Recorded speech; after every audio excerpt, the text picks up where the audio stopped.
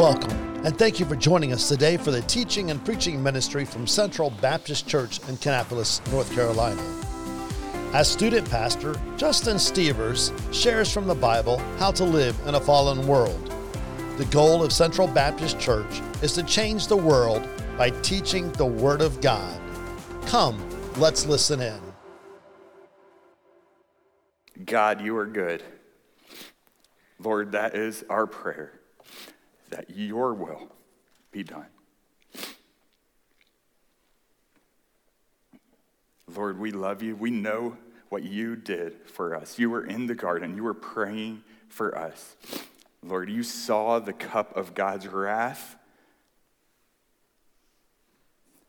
and you drank every drop for us so that we could know you. So, Lord, I pray we give you our everything tonight, and I pray we glorify you in all we do. In Jesus' name, amen. I didn't have a professor at Liberty.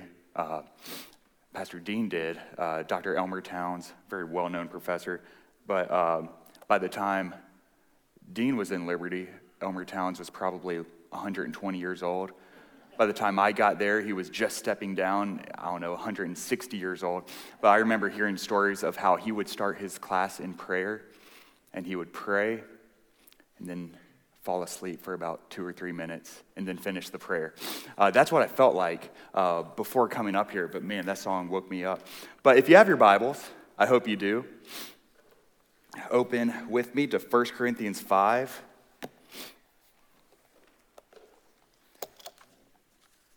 1 Corinthians 5, we've been in 1 Corinthians for a minute, just walking through it slowly together, and this is Paul's letter to a messed up church like we talk about every time. Paul's letter to a messed up church, and we just finished the section talking about church unity, because that's the most important, Paul was saying, was the church must be united.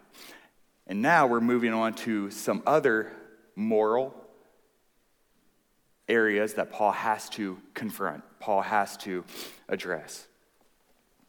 And with all that, I have a question for you. What is love? And I'm not about to start singing, but what is love? And really think about what is love. For words that are so big and so important, sometimes it's hard for us to get our arms around one definition of love. Sometimes we have to kind of talk around it. You can give a technical, generic definition. Love is an intense affection, a deep affection for someone or something. You can be poetic. I wrote a haiku about love. It goes like this. Love is a pretty sunset, a cool summer night, the end to a perfect day. Sorry. You can be sentimental. I'm going to be sniffly. Is there a tissue? Like a little crybaby over here.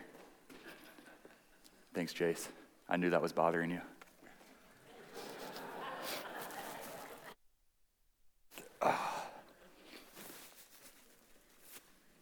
Pastor Dean has the hanky in his thing for good reason, right? You can get specific, you get sentimental with love. Love is like that gift that my grandma gave me, right? And I think about that all the time when I think about her, and it makes me happy. You can get specific when we talk about love. Love is when I forsook all others and committed my life to Lizzie when I chose to marry her. And all of these show a different angle of what love is, right? If we kind of picture love like a diamond, and you see how that diamond is cut, when you look at it through different angles, you get the light hits the cuts in different ways, and you get new and fresh glimpses of how great, how beautiful that diamond is. And when we look at love in different ways, we get new and fresh glimpses of how great love is. But there are some sides of this diamond that we don't often like to look at. And this is the angle that some of us might call tough love. Now, when I say tough love, I have an idea in my head. I kind of get this picture of someone saying okay, tough love it is, and then like a WWE SmackDown goes on. That's not the picture I'm talking about with tough love. I feel like I got that from some cartoon a long time ago. But when I'm talking about tough love, it's love that looks out for others' interests, for others' good, but in that moment, it might look restrictive. It might even be painful. Man. So, tough love. Think of an addict being cut off from a dangerous substance, right? This is a painful process, but it's a necessary process for the sake of that person's life and for their best interests. And we can understand that picture of tough love, right? Like that's necessary. It's hard, but it must be done because you truly love the person. But sometimes we see scenarios where tough love is needed, and we avoid that confrontation. If tough love were easy, it would probably be called easy love or soft love or something else, but it's called tough love. It's difficult. It's awkward. It can lead to conflict. It could put a strain on relationships. But at the end of the day, we all know that there are moments when tough love is difficult, but it's necessary.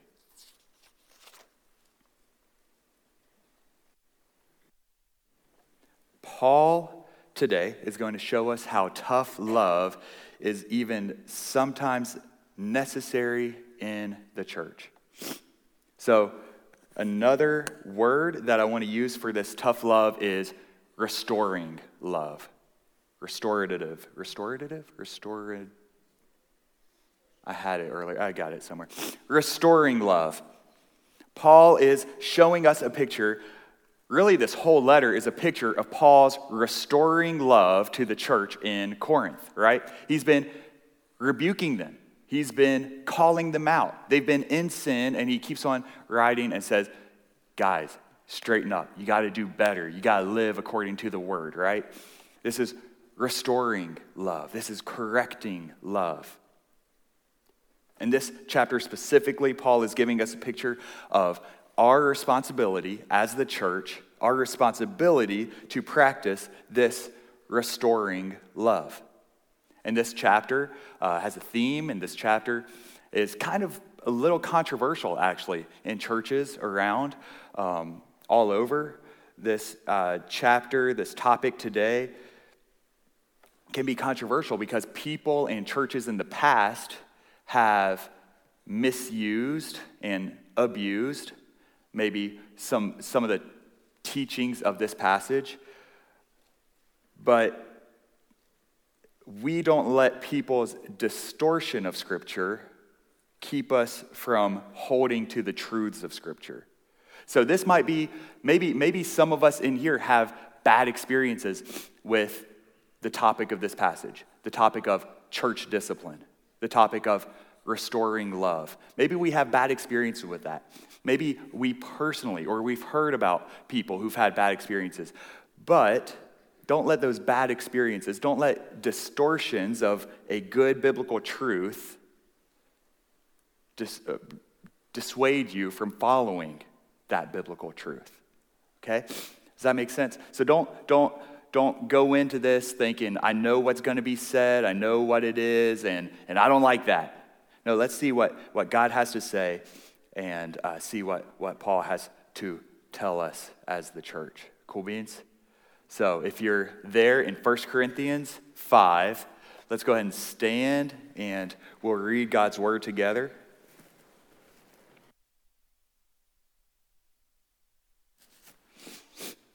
Let's start in chapter 4. I'm going to read verse 14 and then we'll go to chapter 5. So if you have to flip back a page, I'm sorry. So let's read God's word. 4:14. I write not these things to shame you, but as my beloved sons, I warn you. So I'm not writing these things to be a Debbie Downer. I'm not writing these things to be mean. I'm writing these things because I love you like a father loves a son. Now skip to chapter 5, verse 1. It is reported commonly that there is fornication among you, and such fornication as is not so much as named among the Gentiles, that one should have his father's wife. And ye are puffed up, and have not rather mourned, that he that has done this deed might be taken away from you. For verily, as absent in the body, but present in spirit, have judged already, as though I were present, concerning him that hath so done this deed.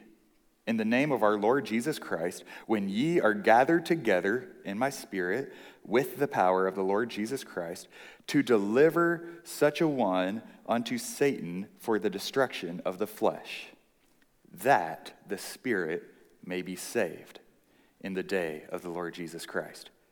Your glorying is not good. Know ye not that a little leaven leavens the whole lump?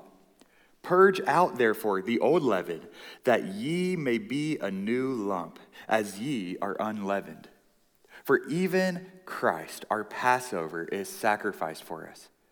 Therefore let us keep the feast, not with old leaven, neither with the leaven of malice and wickedness, but with unleavened bread of sincerity and truth. I wrote unto you in an epistle not to company with fornicators, yet altogether with the fornicators of this world, or with the covetous, or extortioners, or with idolaters, for then must ye needs go out of the world. But now I have written unto you not to keep company, if any man that is called brother be a fornicator, or covetous, or an idolater, or a railer, or a drunkard, or an extortioner. With such a one, no, not to eat. For what have I to do to judge them also that are without? Do not ye judge them that are within? But them that are without God judgeth. Therefore, put away from among yourselves that wicked person. All right, you can have a seat. It was a mouthful, that was a heavy topic, but what I want us to notice today is Paul gives us four truths. Paul gives us four truths to encourage the church to love people's souls well. To love people's souls well, because God cares about holiness, and we have a responsibility to our church family. God cares about holiness. We have a responsibility to our church family. So Paul gives us these four truths to encourage us. And with this framework, keep in mind, verse 14, this is a restoring love. This might be a tough love, but it's a fatherly, true, genuine love, as a father is looking out for his children. So let's look at these four truths. First, notice the problem. Unrepentant sin kills. Verses 1 and 2. Look at the situation that Paul is addressing in the church. There is a man who is committing sexual immorality, a type of immorality that even the pagans wouldn't speak of. This man who is a professing Christian, he's a member of the church, he has his father's wife. And that phrasing is vague. It could be his biological mother, it could be his stepmother, but whatever the case, Paul is showing this is a clear immorality. This is a black and white, open and shut case, right? Everyone, even the pagans, know that this is absurd. And Paul is also saying, he says, there is, verse 1, there is sin among you. Present tense, sin that is in the church. This immorality is not a one-time thing that a man, he committed this immorality and then he was crushed by his sin and then he repented. But this man, present tense, he has his father's wife in verse 2. Present tense. This is ongoing. This is unrepentant sin. This man is living a lifestyle of immorality. And not only is there no repentance, that's bad, but there's also pride. The church is proud of this sin. They are bragging, they are boasting over this. Verse 2 says, you're puffed up, you're arrogant. This church sees the blatant immorality, and instead of being concerned or heartbroken over it, they're boasting. Look at how tolerant we are. Look at how much grace we show. Look at how loving we are. And they aren't calling this man out. They aren't holding him accountable because they're proud. And I think today, there's a lot of churches that can fall into this category. They won't hold someone accountable because they're proud. And these are usually churches that have left their biblical foundations years ago. And now they're currently parading and boasting on how tolerant they are of sin. But I think, just like many things, there's a road and there's ditches on both sides. So I think the pride is a ditch on one side. I think there's a lot of churches that might fall into the ditch on the other side. If the ditch on one side is pride, I think the other side is a false humility. A humility that steps back and says, well, who am I to judge this person? I don't want to point a finger. I don't want to make them feel bad. I don't want to cast the first stone. And in function, that's still a ditch. You're still allowing this sin, this leaven, to sneak into the church. And you can understand where this sentiment comes from. You can understand why people would say things like this. Like I said, many churches and pastors in the past, they may have misused, they may have genuinely abused biblical authority. And people may have seen the damage that legalism could do, so they knee-jerk away from any kind of strong stance.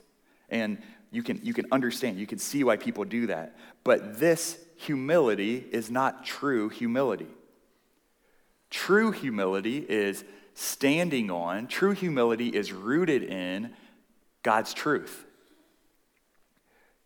His standards for a life of faith. True humility rests on His goodness. We can never out-grace God. We will never show more mercy than God has shown.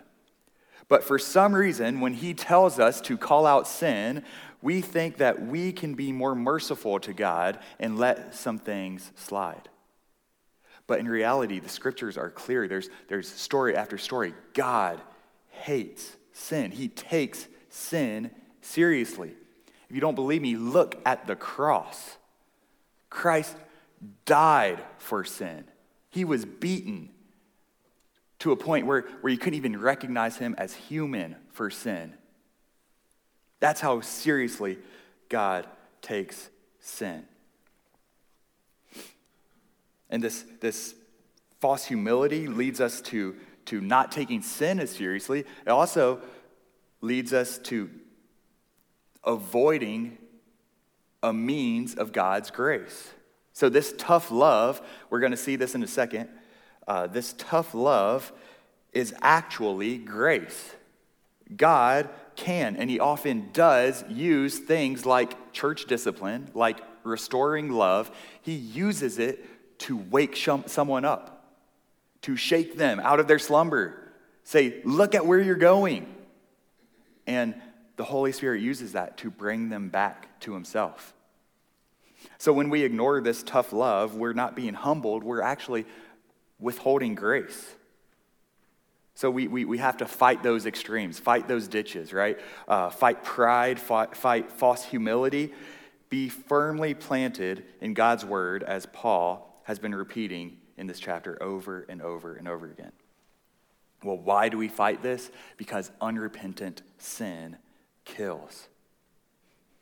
We talked about 1 Corinthians 3. We are experts We are masters at deceiving ourselves.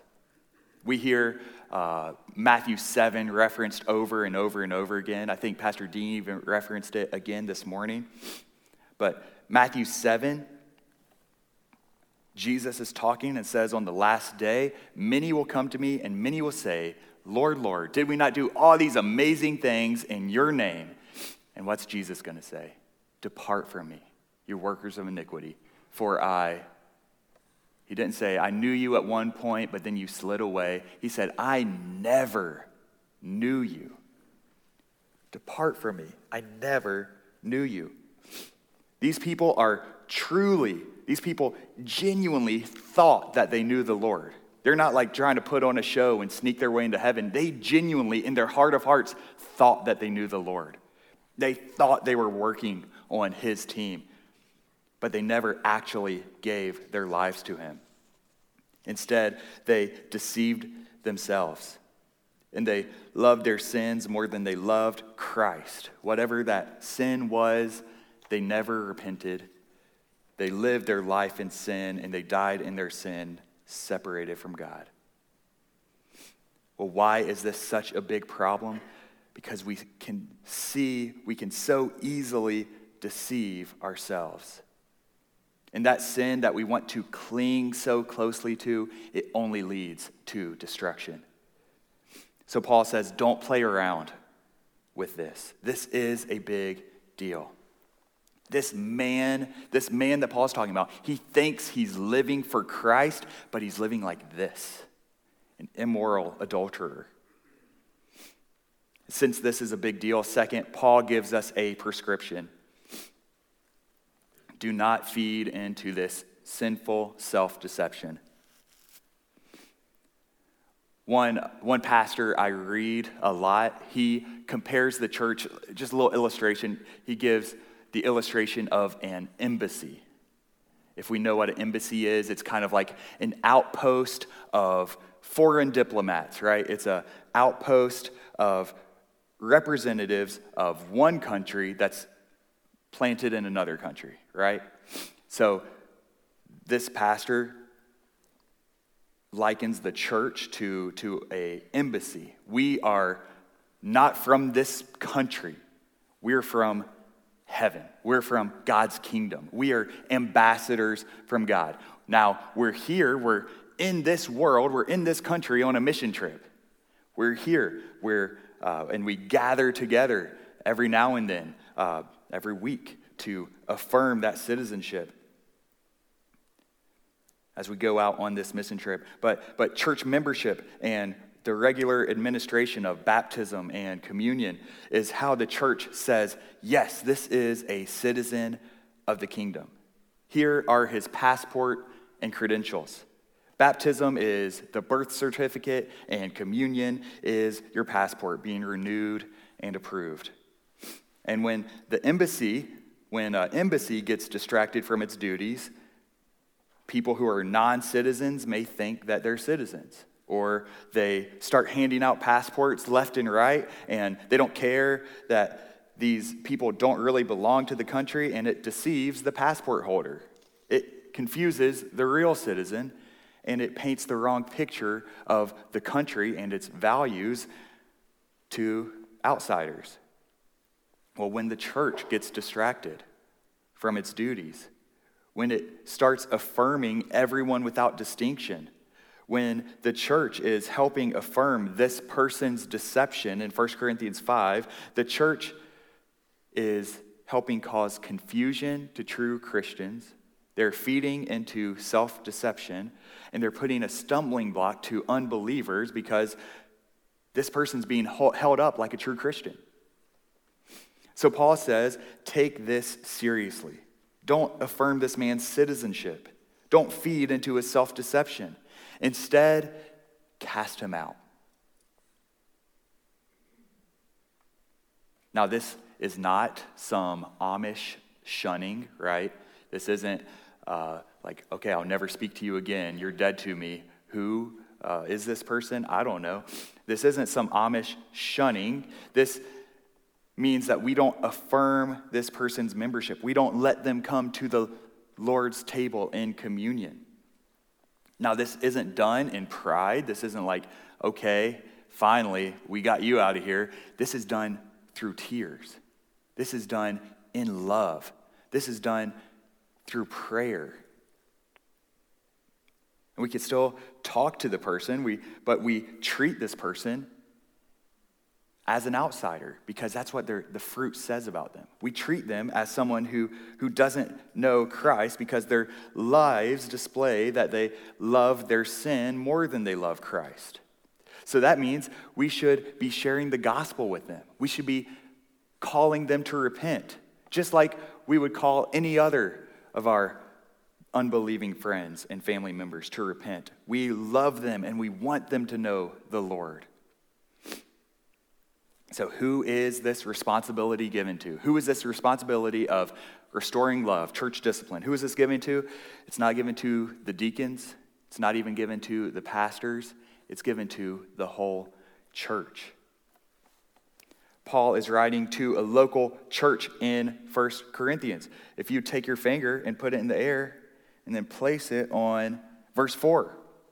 In the name of our Lord Jesus Christ, when you are gathered together.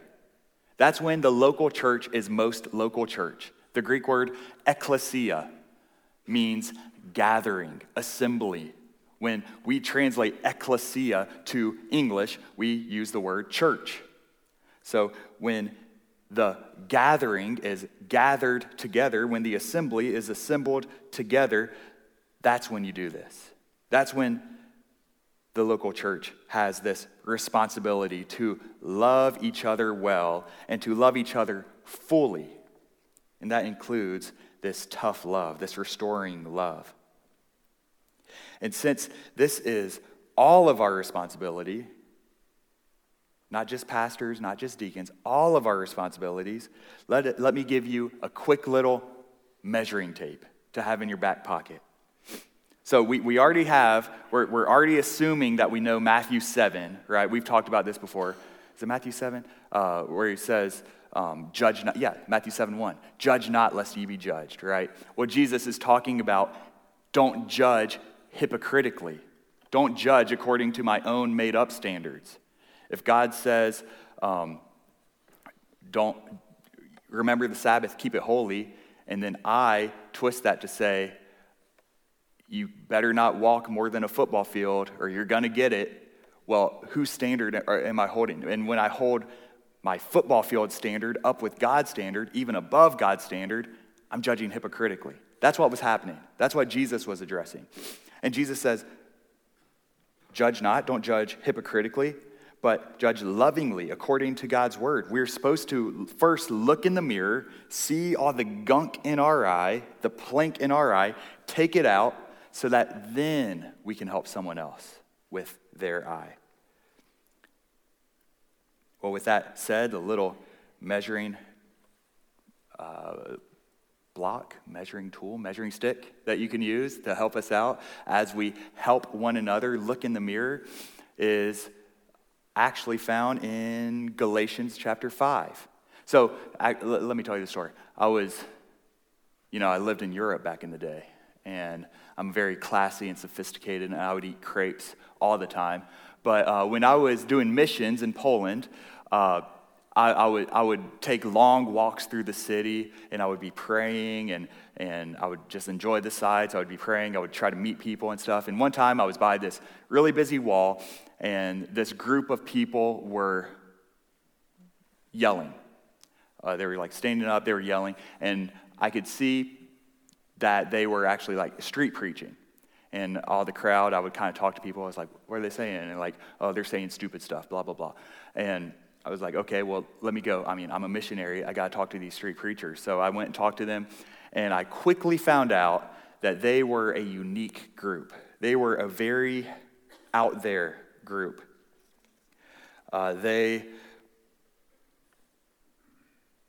What's a good word? They were just very out there.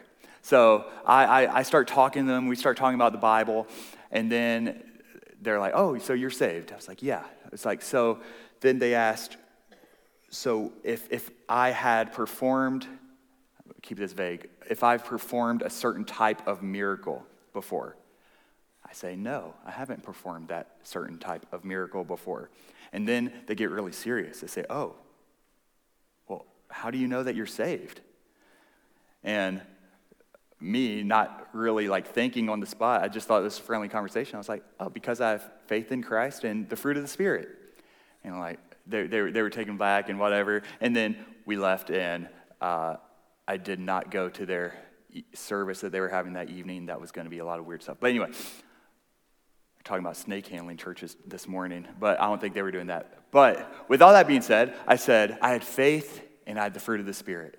And the fruit of the Spirit, many of us know, is evidence that the Spirit is growing us in Christ. The fruit of the Spirit is found in Galatians 5. Paul says it's evidence that you're growing in Christ. You know, love, joy, peace, long-suffering, gentleness, goodness, faith, meekness, self-control. These are positive examples that we should be growing in the Spirit's power. But right before that, we see actually the fruit of the flesh. It said the works of the flesh, but it's the evidences that you're not living by the Spirit, you're actually living by your sinful desires.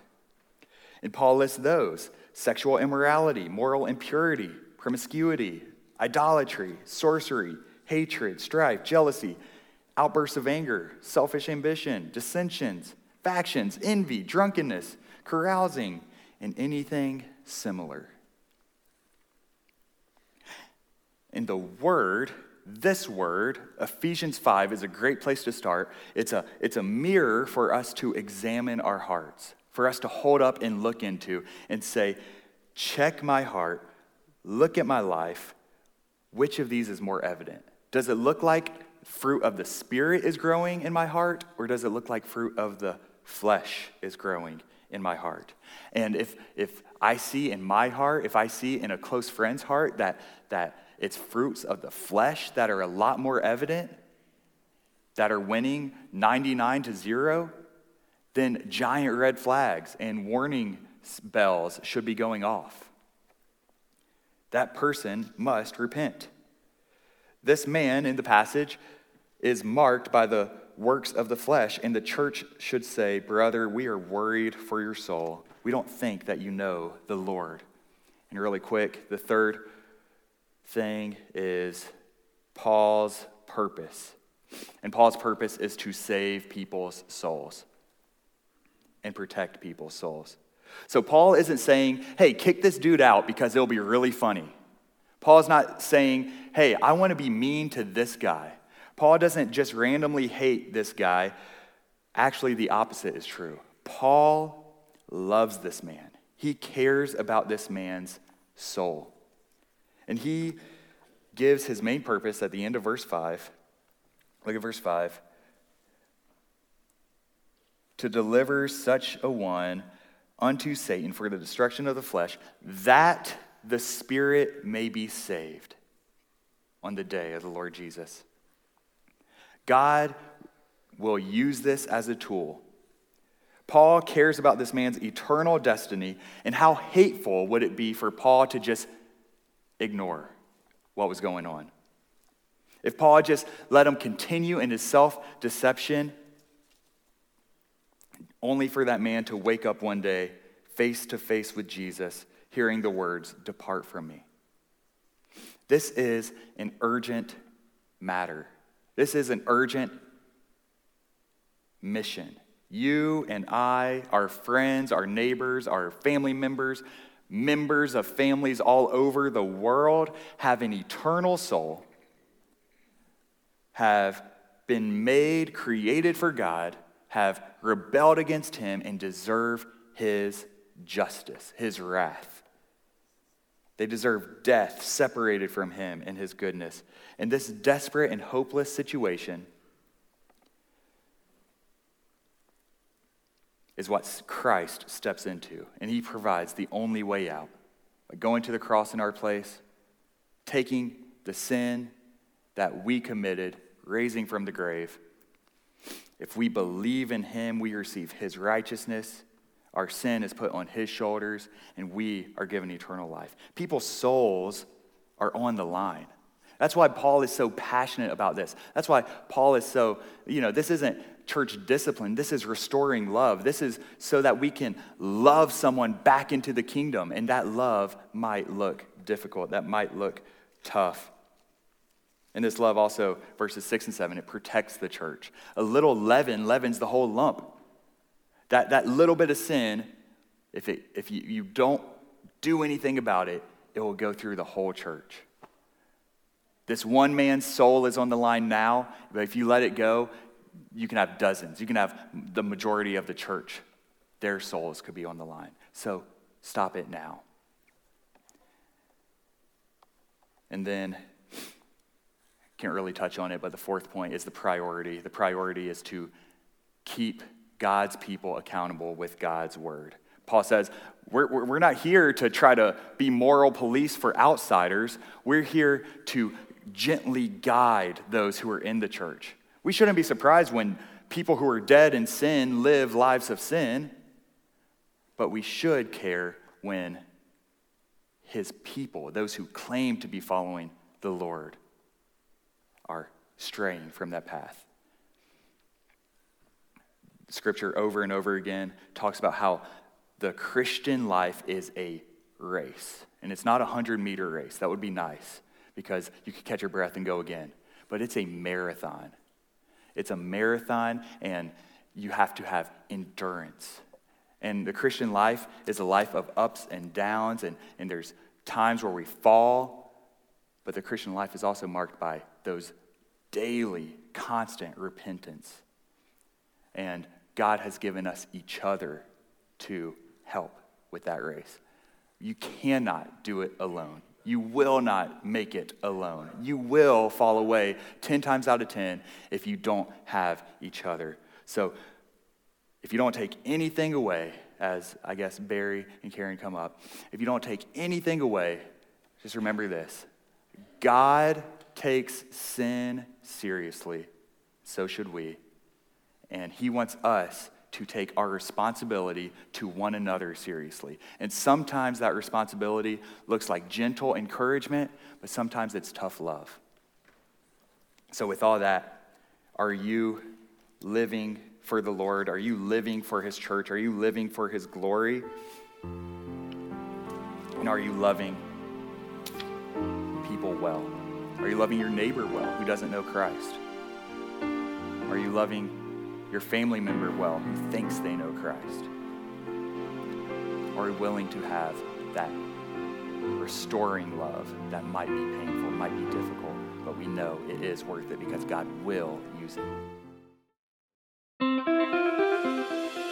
Thank you for listening today. If you'd like to know more about Central Baptist Church, events, and ministries, please visit our webpage at cbckannapolis.com.